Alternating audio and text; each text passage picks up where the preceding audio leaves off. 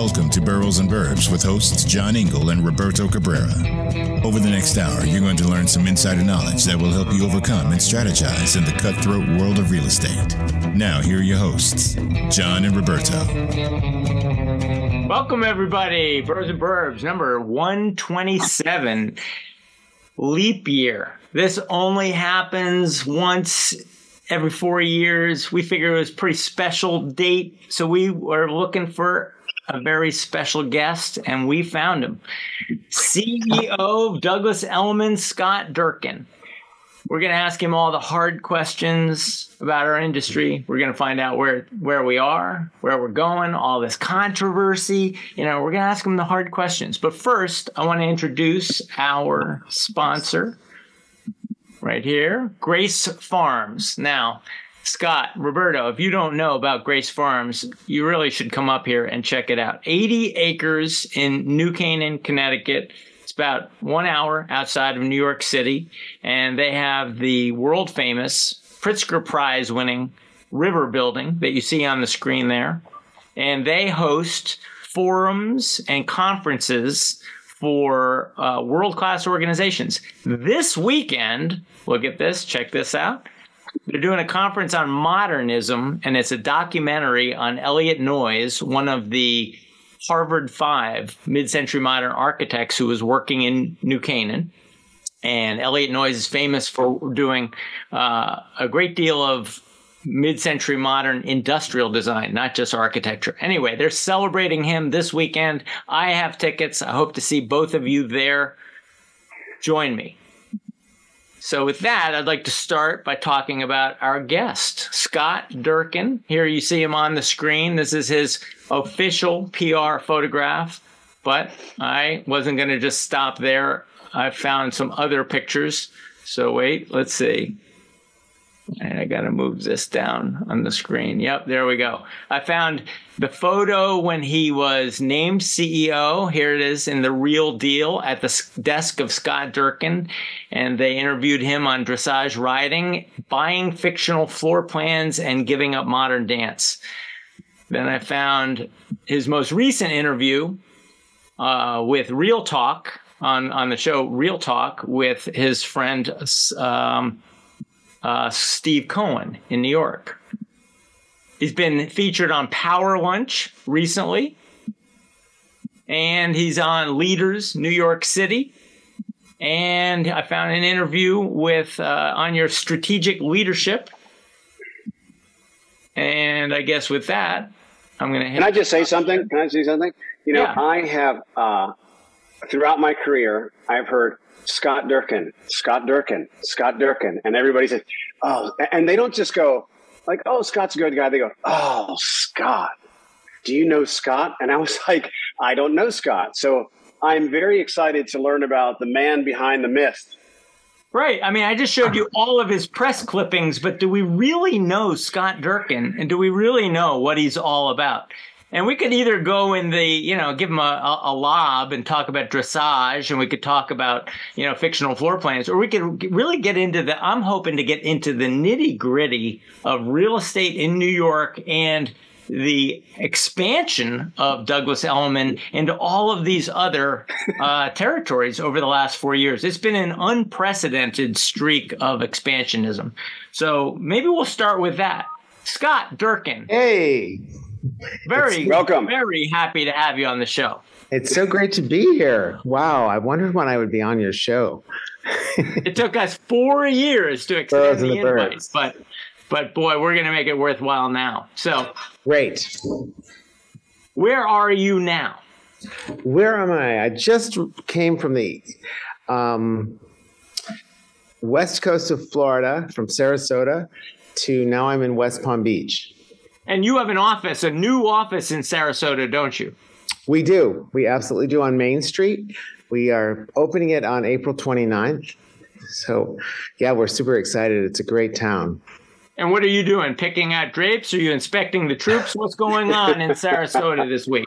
Well, this week, today and tomorrow, I actually took 2 days off, and I went to fetch my best friend of almost 92 years to bring her over to the east coast of Florida for some fun. So I'm actually just taking 2 vacays today and tomorrow.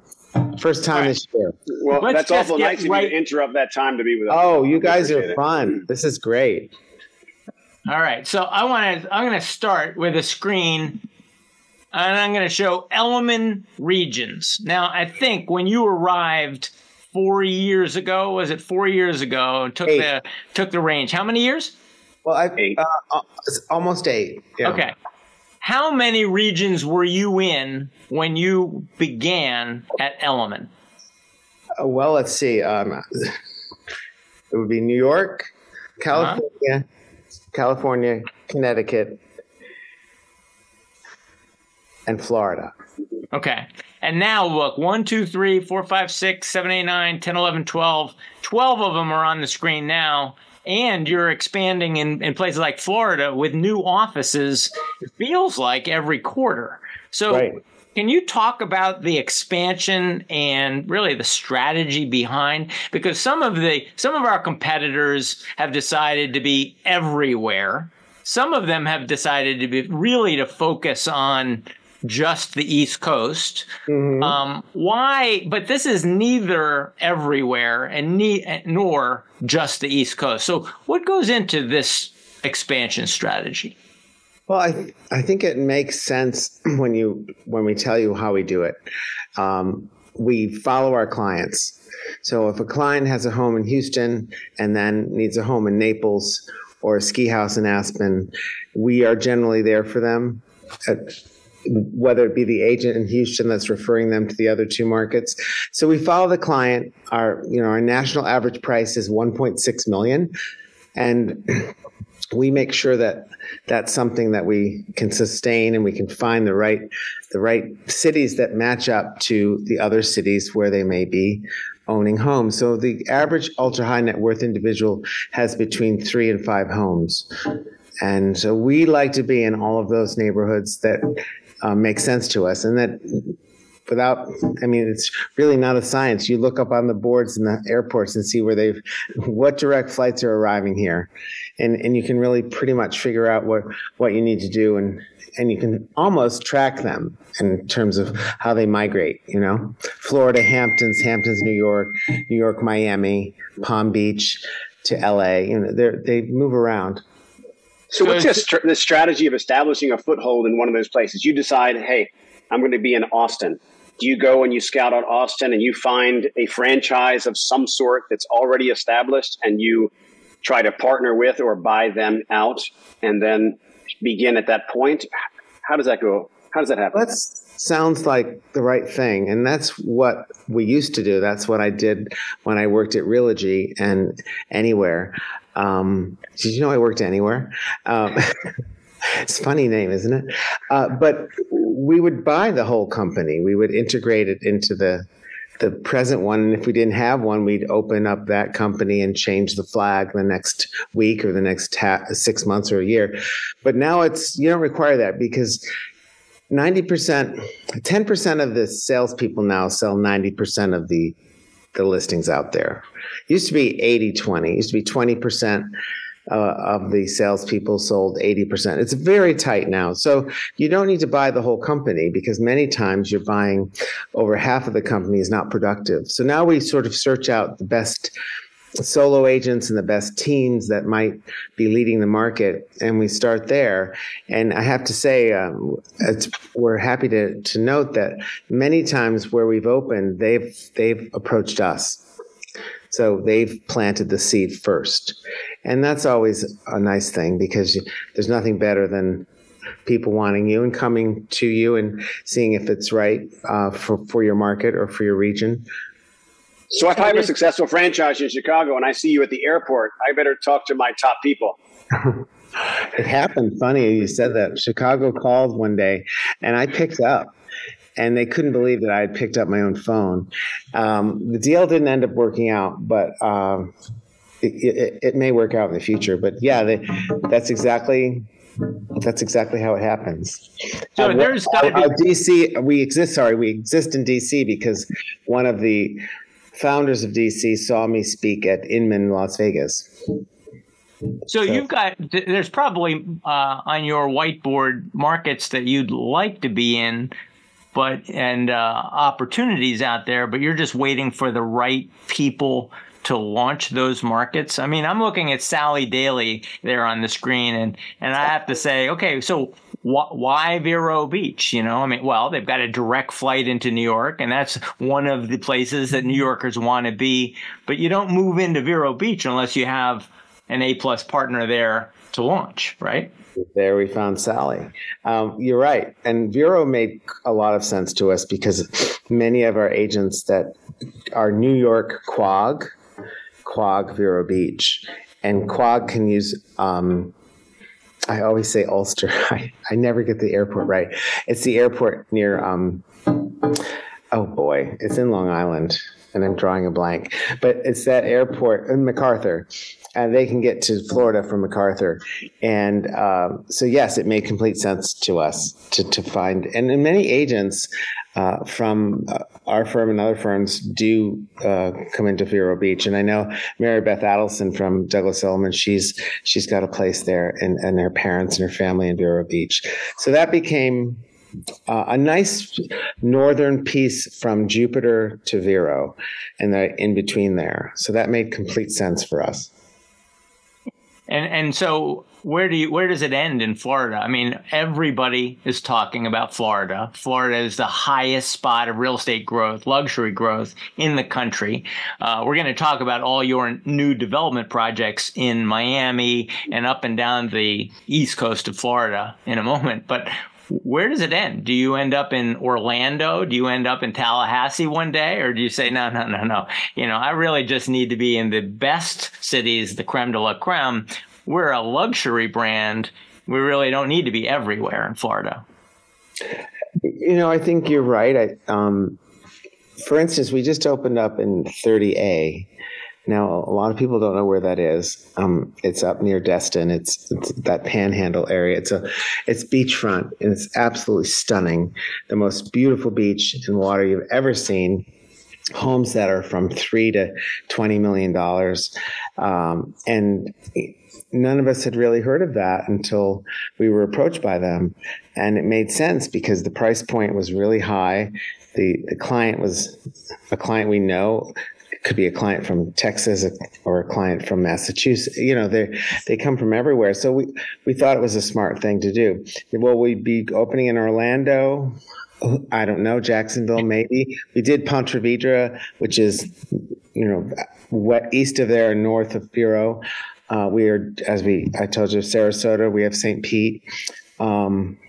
Yeah, who knows? Florida is the hottest spot we've ever had, the entire state, and it's run by my great colleague Jay Parker and his team. And I think it being a low-tax state and the weather being pretty great all year round, except for the hurricane season, it makes complete sense. And we've never had.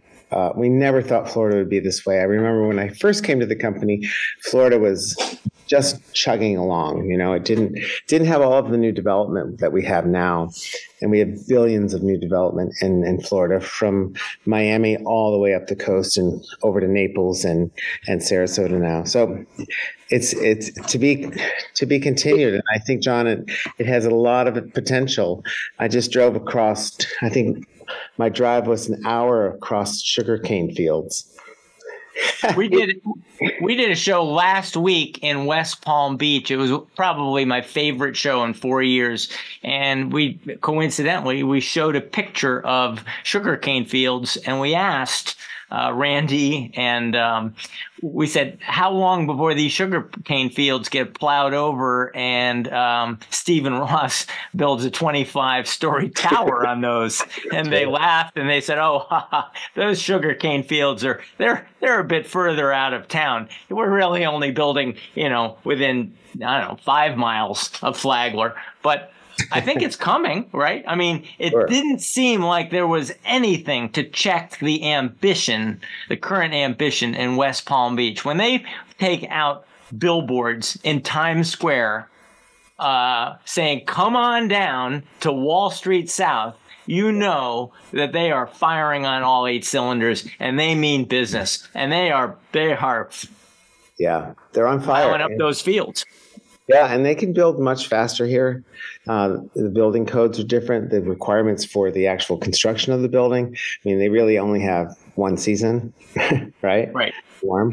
And although when it does get cold down here, you get cold. Like a 50-degree day, you feel inside your home, you feel a little bit cooler than what we're feeling now up there in New York. But it's okay. It's pretty much guaranteed great weather. Scott, with regards to the expansion, is it essential to have a brick and mortar office? Like, for example, John mentioned Orlando, and you think about the way we conduct business. I rarely ever have my clients in my office. They're rarely coming into my office, and everything is virtual. I mean, could you have a presence in Orlando and some of these secondary and, Knoxville, Tennessee, things like that, and not necessarily have to go through the expense of having a brick and mortar location? Is that essential? I don't think so at all, and I think sometimes it looks wasteful. And when it's a big piece of retail space in a village or a town and it's empty, you begin to think, why is it there? For us, I know, for instance, we have presence in Ocala, which is the second horse capital of the country right now. And Stephen Somel, who's one of a champion jumper rider, who's an agent at Douglas Elliman, he's doing business from there, and we do not have boots on the ground there yet. So it's completely possible. We have a division within Elliman called Elliman Everywhere. So as long as you're licensed in the state you're in, we will help you do business in that state without the requirements of a manager or a branch or, a bricks and mortar. And it's, the world is digital. We saw that happen while we were home during the pandemic. What happened to our business? When's the last time we've been to a closing? They're now done completely without us, and we're able to do things that we do well and get out there and do other things. But yeah, we can be anywhere at any time, and so that's, I think, one of the beauties of having our company, having our online training, having the availability of all the management, but not having to be in front of you, because like you said, most of the time you're not in front of us. Yeah. Talk about how the company is organized, because you just talked about Jay Parker. And what I'm wondering is, what is the connectedness of New York City with a 100-year reputation to where the brand was built, and each of these regions, Texas, Florida, California, Aspen, each so different with some connectivity to New York. They're the places that New Yorkers also go. So, is there a relatively high degree of autonomy in the marketing, in the PR, and the approach to the real estate market in each of these regions? You hit the nail on the head especially about Florida, for instance. When you go to Florida, you run into everyone from New York, right? It's just like running into people in the Hamptons during the summer. But now it's a full-time place for people for second, third, or fourth home. And many are residents here now, obviously, to take advantage of the tax savings.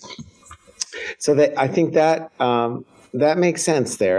And Texas does not have a strong relationship, for instance, to New York, but I think it does to California. And I think they each say hello to each other in a way that is pretty special. And I just think there's a lot of the same thing. I remember one of a top agent when I was growing up with Barbara Corcoran. Once someone said to me, well, what's the difference between a $500,000 home and a $5 million home? And the agent, who was very experienced, she said, a zero. And she said something that stuck with me, that money follows money. And don't ever forget that. And you just, what happens within the management of our company is that we all have had sales careers, which is important. And if you've had that and you've done that, you know what you all go through every single day, and you know how important it is to get you the answer you need, or to get you something you need in terms of how to market your business, or do a deal, or make something stick and go to contract. So we've been there already. So we have the that special sort of bond between you, knowing that it's so important for us to have this happen quickly. We also are constantly in contact with each other at the high level of the regions, and we often can finish each other's sentences. And we have a special bond there as well. So I think you've got to love this business, because if you don't, it's not an easy business. I think, and I'm in my 33rd year. This is the hardest. You starting to get the hang of it, Scott? Yeah, I think I got it, but I don't know. This is super, super hard. This is the hardest I've ever seen it. All right, I want to pick up on one thing you said about this as a career, as a sales career, and about it getting harder. It also occurs to me that it's getting harder. I think that when my mother joined the business, and I'll just pick on her, back in 1983, she said, okay, I like this area. I think I can sell real estate because I'm a people person and I like the product. And now to ask her to go take training in negotiation skills, go take technology training. Mom, I need you to get out there and put yourself out there on social media.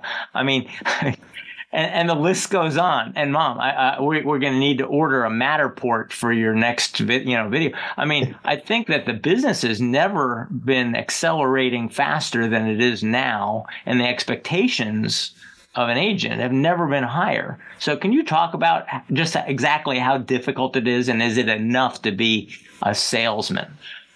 Well, it's so difficult that it's interesting, John, that I can look at you through this lens right now and see you and see your signature bow tie, and see the background of your life. I can see your whole aesthetic. I love everything you guys stand for, and I would want to do business with you. I think a lot of people forget that when you come into this industry, I know that it's really great to have really fabulous clothes and look super sexy and built up and hot, but don't forget where your focus should be. And like, you bring in wonderful pieces to your business, like you bring in the architecture, you bring in the environment, you bring the location. For you, it's all centered around the piece of real estate. It's not centered around you or your ego. And I think that's super important, that people often forget, like they put themselves first and the listing second, or the lack of the listing second. If you're super green, you've got to be with someone who isn't. I think it's better to have part of something than nothing of nothing, So I think right now, if you're coming into the market as a new agent, you've got to have some signature, something that sets you apart from the rest.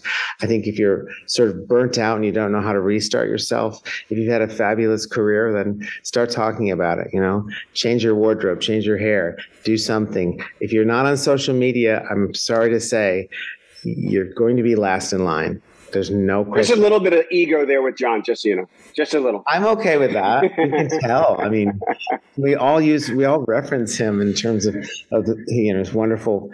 Actually, you have a great car. What I hear you saying, though, is some of your competitors, some of the major firms have led with technology. They said this is a technology-centric business, and we have the best. And it's not just one of the major firms is leading with technology, and it's caused a lot of agents to say, well, wait a minute, what's my place in an industry dominated by technology, where the information is available to all my customers? They all know the complete history of every property, and the price per foot and price per assessment is all laid out to the public. What's my place? And so what I hear you saying is it's not just a technology, not just a transactional business, that there's still a place for relationship selling. Completely. And then it's not independent of who's selling it. It's not just about the product, and the product is not a commodity. Right. And you can't think that for instance, it's what you do with the technology that's important. TikTok's pretty phenomenal, but it's what the content you put on TikTok that's going to make it worth your while and worth the seller's while, or make you look like you know what you're doing with your business or whatever it is. the technology is an engine in many ways, but what you put into it is in terms of content and how you sell your own self, your own business, your own listings, and how you educate the public and how likable you are. Likability is enormous. Sorry, it is. And you just have to sort of curate your own life, your own business life, and obviously a lot of your personal life in terms of what you like, in terms of art and furniture and the environment and all of these things. People will certainly love what you love, and I think you'll want those people because you have a lot of the same things that you like about each other without realizing it, and then it helps with you getting them to stay with you. And it's the stickiness, you want people to continually go back to what you're posting. And we do that with you all. And we know that. And we use you as examples of how well it's done. And you can't do it sort of one or, I don't want to be a TikTok star. I want to be a realtor. I just want to be there with my customer and his house or her house. Yep. I don't want to spend most of my time thinking about how to present myself on social media. I have to tell you that it bums me out, the expectation that I have to put myself out there on a daily basis and feed the algorithm. When I signed up for this business, it was to sell houses. But what's great about you, though? I mean, your background was in technology, so you know exactly how to use it. And I don't think you're stroking your own ego. I think of you as selling high-end real estate first, and everything else comes second, and even your signature look. I think you're doing a great job. Well, thanks. I'm heavily edited, as you know. So, but this is interesting, actually, because John, you mentioned we're talking about realtors and what it used to be. It used to be very siloed. This is what you do. Now the breadth of what you have to do is so much. And John, you have a team where you're not big on, you don't love doing showings. You love going to get the business. So you send someone else out to do the showings, although you should. I remember calling you once and you were like, these people aren't here yet and I got a deadline, I got to go. You were so disgruntled that you were on a showing. So let's talk about teams, because you can, with all the different nuance that the job takes, you can have people that are your showers. You can have people that are your negotiators, people that are, whatever the roles might be, admin, et cetera. So Scott, teams never used to exist, and people used to fight them and companies used to fight them and everything. And now it seems like almost if you're not part of a team, it's either you can't compete or it's just something different. It's less personal. There's another person who's part of a big team at Brown Harris Stevens, and we were speaking to him. He hasn't done a showing in 8 years. Wow. 8 years. I was stunned. And I told him, that's one of the things that I think I bring to my sellers. When I go on if I am in a negotiation, I understand the conversation that happened in the bedroom and in the kitchen with regards to all the different aspects of everything that happened. And that helps me in my negotiation. So can you talk to us a little bit about the dynamic of, are you super pro team in general or just for some, or just talk to us about that a little bit? Well, let me just say, for instance, the late Robbie Brown, who many of us knew. I remember that Robbie, when we worked together at Corcoran, he had a client who fired him because he said, "I saw you at the pitch, but I never saw you again." And that stuck with me. And I think that, so for instance, John, if I saw all of your social, your videos and everything you do, and I went to see one of your listings and you weren't there, I would be really let down. And I think that happens a lot where you've got huge teams or big teams and they've got a lot of listings to service.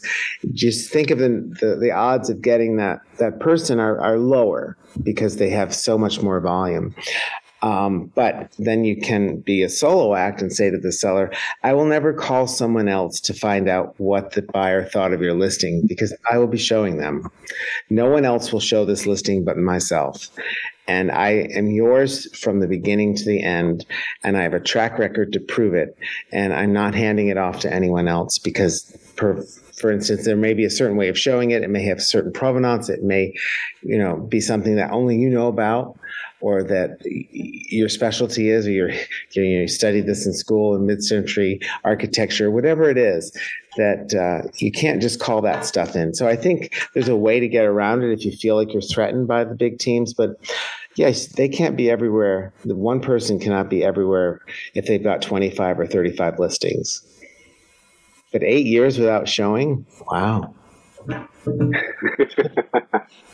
can I make a comment? Yeah, sure. I think hi Scott, there's a bunch of ways to do this business successfully, and big teams work for some people, but we say we're a small team. So to Scott's point, I had somebody give me a review the other day, and we did a great job getting their house sold. And she said, when we interviewed other agents, they were Debbie Downers about the house and your enthusiasm, and she used the word evangelizing of the property was the X factor. But if you farm that out, you lose that. And then when I'm at the showings, to Scott's point, I can hear that wasn't our buyer, that was our buyer. Now 3 people have said the kitchen not being opened up is really a problem. We either need to take that wall down really fast or adjust price to comp for it, etc. So I think there's a bunch of different ways you can do it. We personally say not how, but who. And I try to pick people that are good at what I'm not. So I farm out my social. And I do videos like you do, but it's just like you want to still be in the game, you got to lead, follow, or get out of the way. I'm horrified the way I look. I just do it. I don't care, but you're brilliant at it, John, but it's just part of how the business goes. But I think there are a bunch of different approaches, but I think don't underestimate passion over technology. Yeah. So all these agents, out there. Yeah. We should not be getting nervous that AI and technology is going to take over our business. I think, here's my 2 cents. Yes, it's happening at a fast clip, but let's see where it goes when it gets completely poisoned in a way where what's coming back to us may not be what we're expecting, and it could turn into something very different than what we're thinking. Not evil, but certainly something that other people will take advantage of in terms of how it's delivered. And there's a lot of people right now that are against it, a lot of countries, and you can't make it go away, but I think it's going to take a different form. And I would not myself, I guess I'm old school and I'm an Aries, I wouldn't rely on it at all. I think it really gets to the one of the controversial points of our business right now that's winding its way through the courts, and I'll just leave it at that, which is a real question as to what value do we provide and how do we get paid to provide that value. I mean, that's a big question right now. They're saying well, if we can just put all these listings up on the internet, why are the commissions what they are? And I think realtors are really are struggling to sort of defend our value proposition. And I think it's causing a lot of people to leave the business. They said we peaked 2 years ago, and a lot of people are leaving the business, because the business is softening and there's not enough listings. But also, I think a lot of people are getting discouraged. Should they be? Should they? Is the future of this business discouraging? I think the path is not, it's not discouraging, but you can't, it's not, this isn't something that you can do quickly. You can learn quickly. Right now, if you've got a buyer and you have a buyer's agent and they may be interested in your listing as a listing agent, you really want that buyer's agent to knock it out of the park. They've never been so important than now. And the fact that they're being questioned and perhaps pushed aside by this AI crap, you can't. 25 years ago, we thought we were being taken. Our place is being taken by, the internet. It didn't happen.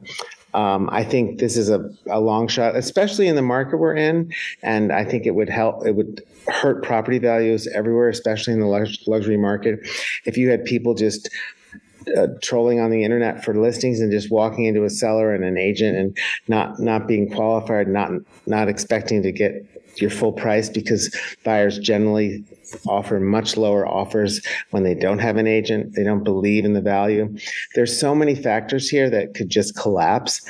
The buyer's agent now is going to be, I think, the star of the show when it comes to getting these listings sold, as well as when you've got a tough inventory and you've got people that want these listings, and you've got off-market and quiet whisper listings, pocket listings. You really need a trained professional, and I think they will shine in the next couple of years more than ever. I think it's what drew my mother into the business. She said, I like helping people find the right house for them. And I think she really preferred the buying agent side of the business. I think that some of the best evidence we have that technology is not enough is the fact that Zillow got into the business with Zestimates. That was their first major win. And they had so much confidence in the technology to pick houses, that they started buying houses based on the technology's recommendation and with the technology's recommended price. And they lost a lot of money. And if you look at their track record, they'll say even now that they only get it right in New Canaan, Connecticut. 50% of the time do they get the price right within 10%. So they even admit that they don't know how to price a house as well as an agent in that community. Mm-hmm. And when I went to Greenwich, I was early in the business, and I asked the guy who's teaching me the business, I said, we're on North Street in Greenwich. Why is this house worth so much more than that house? And he said, well, that's on the high side of the street, and that's on the low side of the street. I said, are you kidding me? These two houses are next to each other. Does it matter so much? And he said, John, of course, it's everything. And I thought, yeah, I don't know that a computer is going to know what Tom was teaching me that day.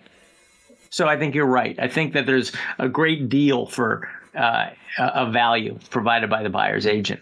And I think AI's got its place, but I don't think AI can make a video as well as I can about my next listing. I don't think there's any chance that technology is going to replace. I mean, I think it's going to replace some of the systems and some of the processes that have to happen, but the touch and feel of taking someone in and dealing with them and showing them and explaining to them and making them feel comfortable and giving them text context and history of, and also what the context of the seller is, what their circumstances are, which could be incredibly unique, or the buyer, and what flexibility there is in financing that people can offer.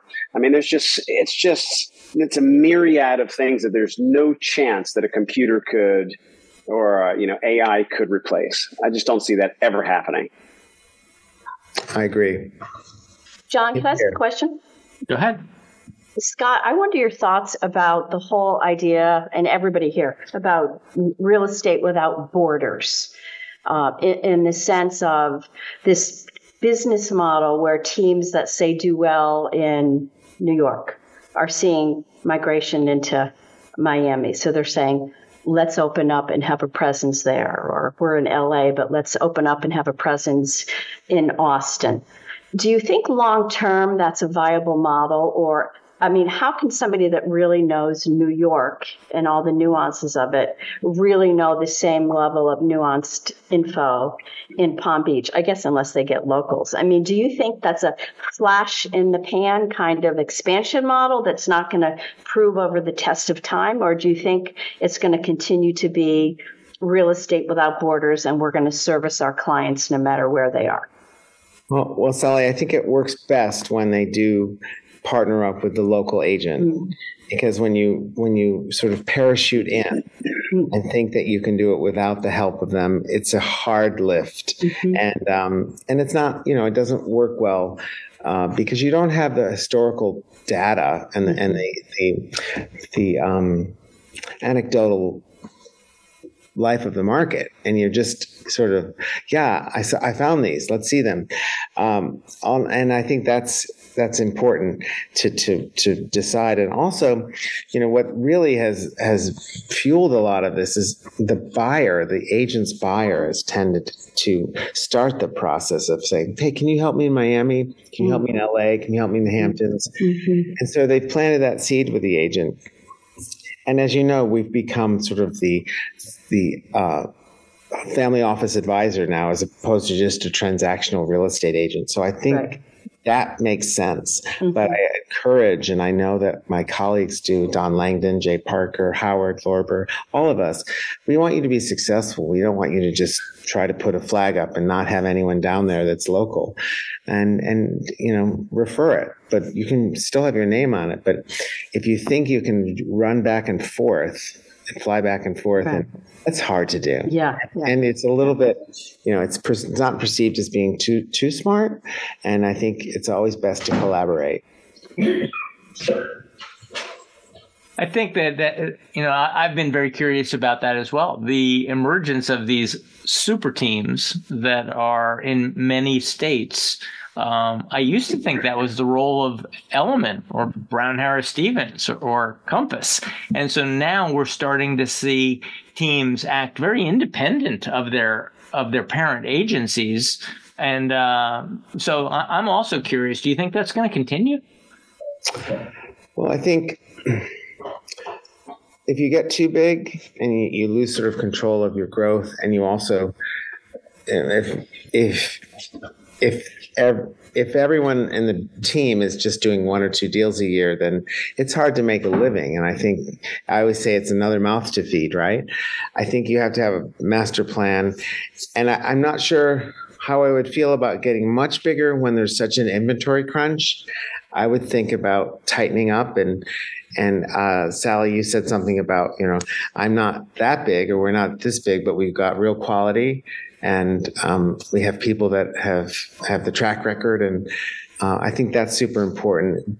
Big does not necessarily mean what it sounds like it means. I think you need to be very careful in a market like this. There's a lot of movement happening because a lot of people have had a tough 18 months, and some of them have had zero business. You mean from firm to firm? Well, anyone that's in the business now, no matter where you are, I think it's been, there's some that have had the best years of their lives because this is the kind of market that they really thrive in. But for the most part, I think a lot of people are really happy we're going in this direction now, but they really have had a slow time. Yeah. Let's talk about international. Rarely does a market report come out that doesn't now talk about the foreign buyer and what's the foreign buyer doing and where are the Chinese and what happened to the Russians. When Roberto and I have done a show recently a couple of shows with Knight Frank. We did one in France. We said, who's buying in France? Oh, it's very funny. They said right after the election, every 4 years, the Americans turn on like a light switch. Right after the election, half of America is disappointed in who they elected, and they all kind of come over to France and start looking around. And I was like, wow. They said the Russians were buyers, now they're out, and the French are buying. And so talk about the international market. Talk to me for a moment about the Knight Frank partnership. I think it's a very interesting strategy that you chose to partner with one of the dominant brands in the international market, whereas some of your competitors have decided to go over there organically or create So talk to me about the decision behind the Knight Frank partnership. What does it bring you, and how important is the international buyer? Well, I think originally the international affiliation or the perception that the firm in the States had an international presence, it happened with the auction houses. And, Christie's, Sotheby's, and but for the most part, it didn't deliver a lot because it was maybe a couple of brochures in the entryway of the auction houses wherever you went. But with Knight Frank, we've known them for a long time. I knew them when I was at Corcoran, and they are sort of the best of the best. And this contract that we did with them, this affiliation, is exclusive. So anything that comes to the U.S. from Knight Frank comes to us, and anything we send outside of the U.S. goes to Knight Frank. And right after the election, we're going to send them a whole bunch of unhappy Americans. Well, it depends on who's happy. And, it's one of those things. I think when we had the golden ticket program in Portugal and now the Douglas Elliman Knight Frank Wealth Report said that New Zealand was the hot place to buy right now. I think, we'll always have those places, and we'll always have somewhere to go if they're really mad, but somewhere really nice. And I think it's given our agents, and I know, John, you guys have been on the trips, and it really exists. It's not something that's just there to go on paper inside your pitch package.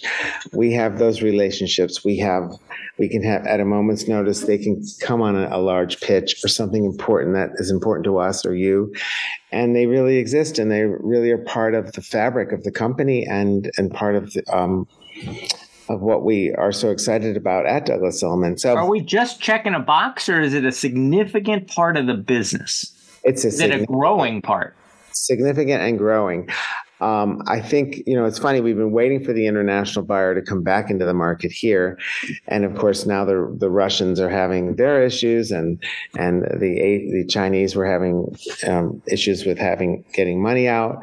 But I think we've had so many people within our own country flooding the market. We didn't have room for them anyway. It's not like we lost out on anything. And then we've had in the opposite direction, the dollar's been so strong that people have made that plunge of buying something in Europe or across the pond. And I think that's wonderful, because they used to avoid it so much because it would take so long to get something to be closed and be yours. And, I have a friend in Italy who bought a hotel.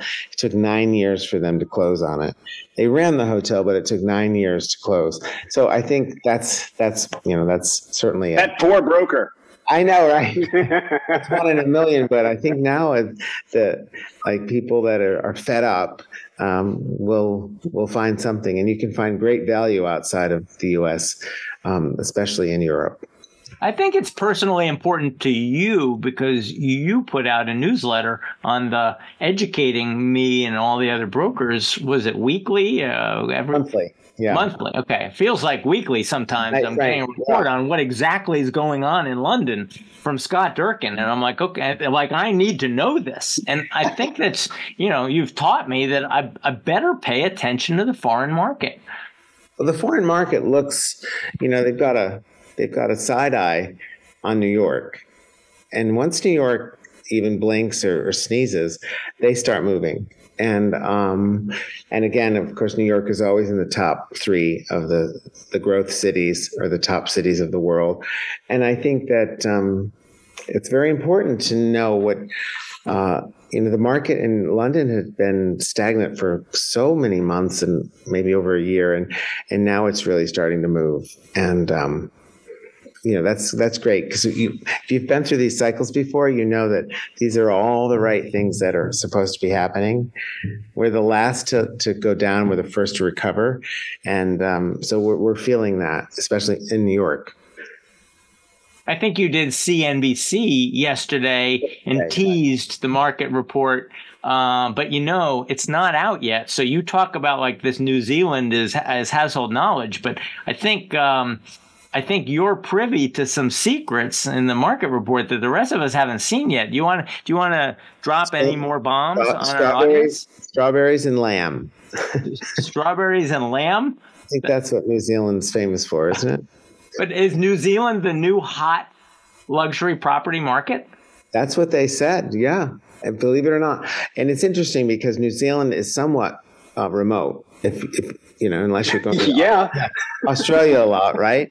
But you get a lot more land and a lot more of what we call the vistas and the wonderful mountains and lifestyle and sports and hiking and fishing and swimming and everything you can imagine. It is a very safe country.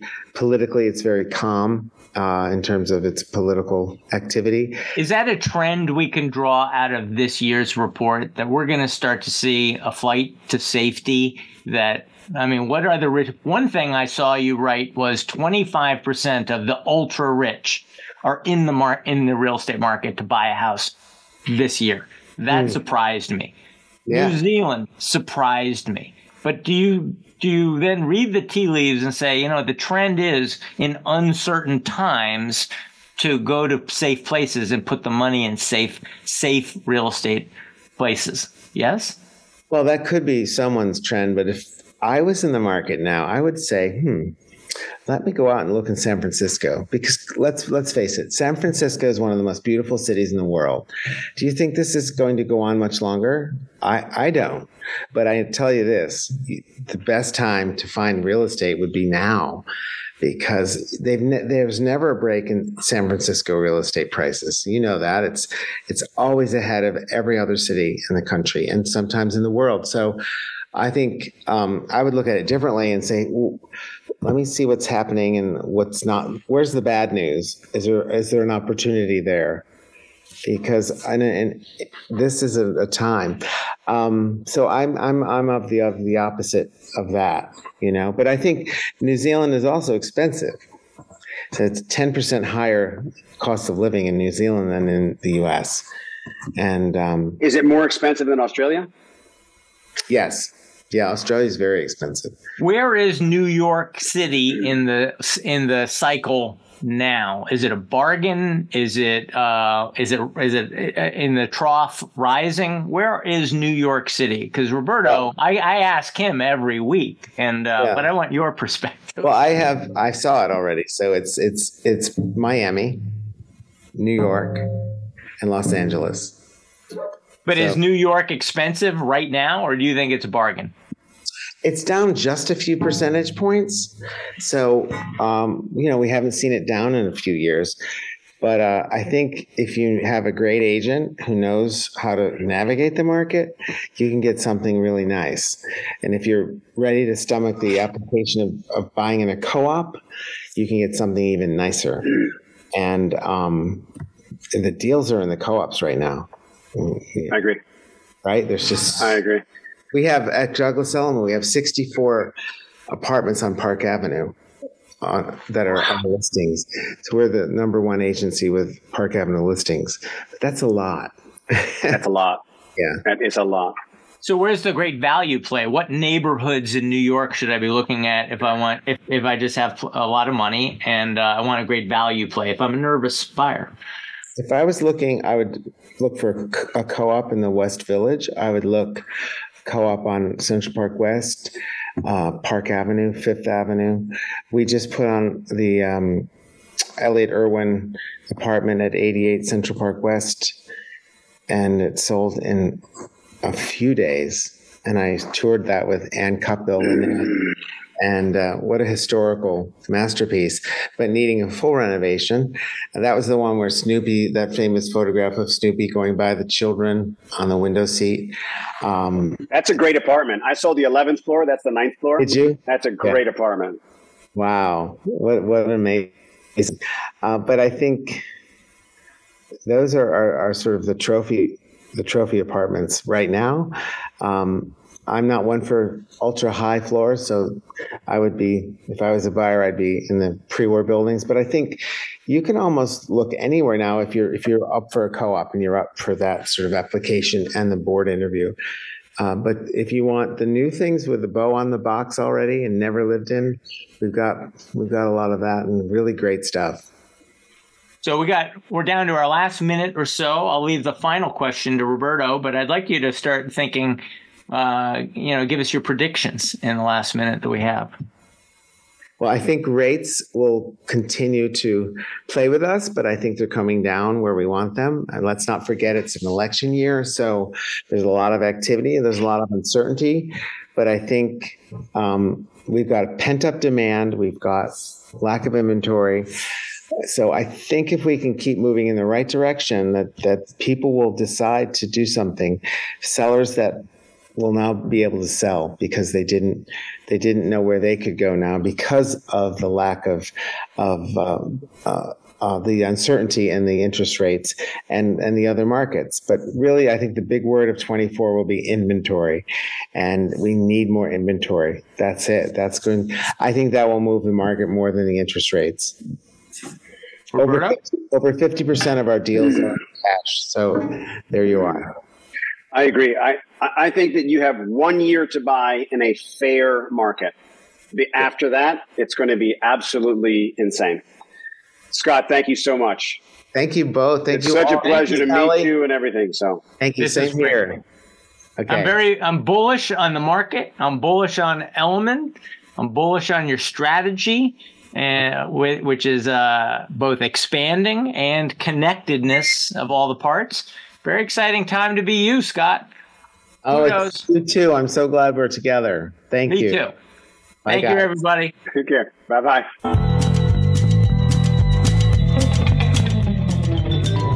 Thanks for tuning in to this week's episode of Burrows and Burbs. We hope we've given you some strategies you can apply in your own real estate journey. Until we talk again, have a wonderful week.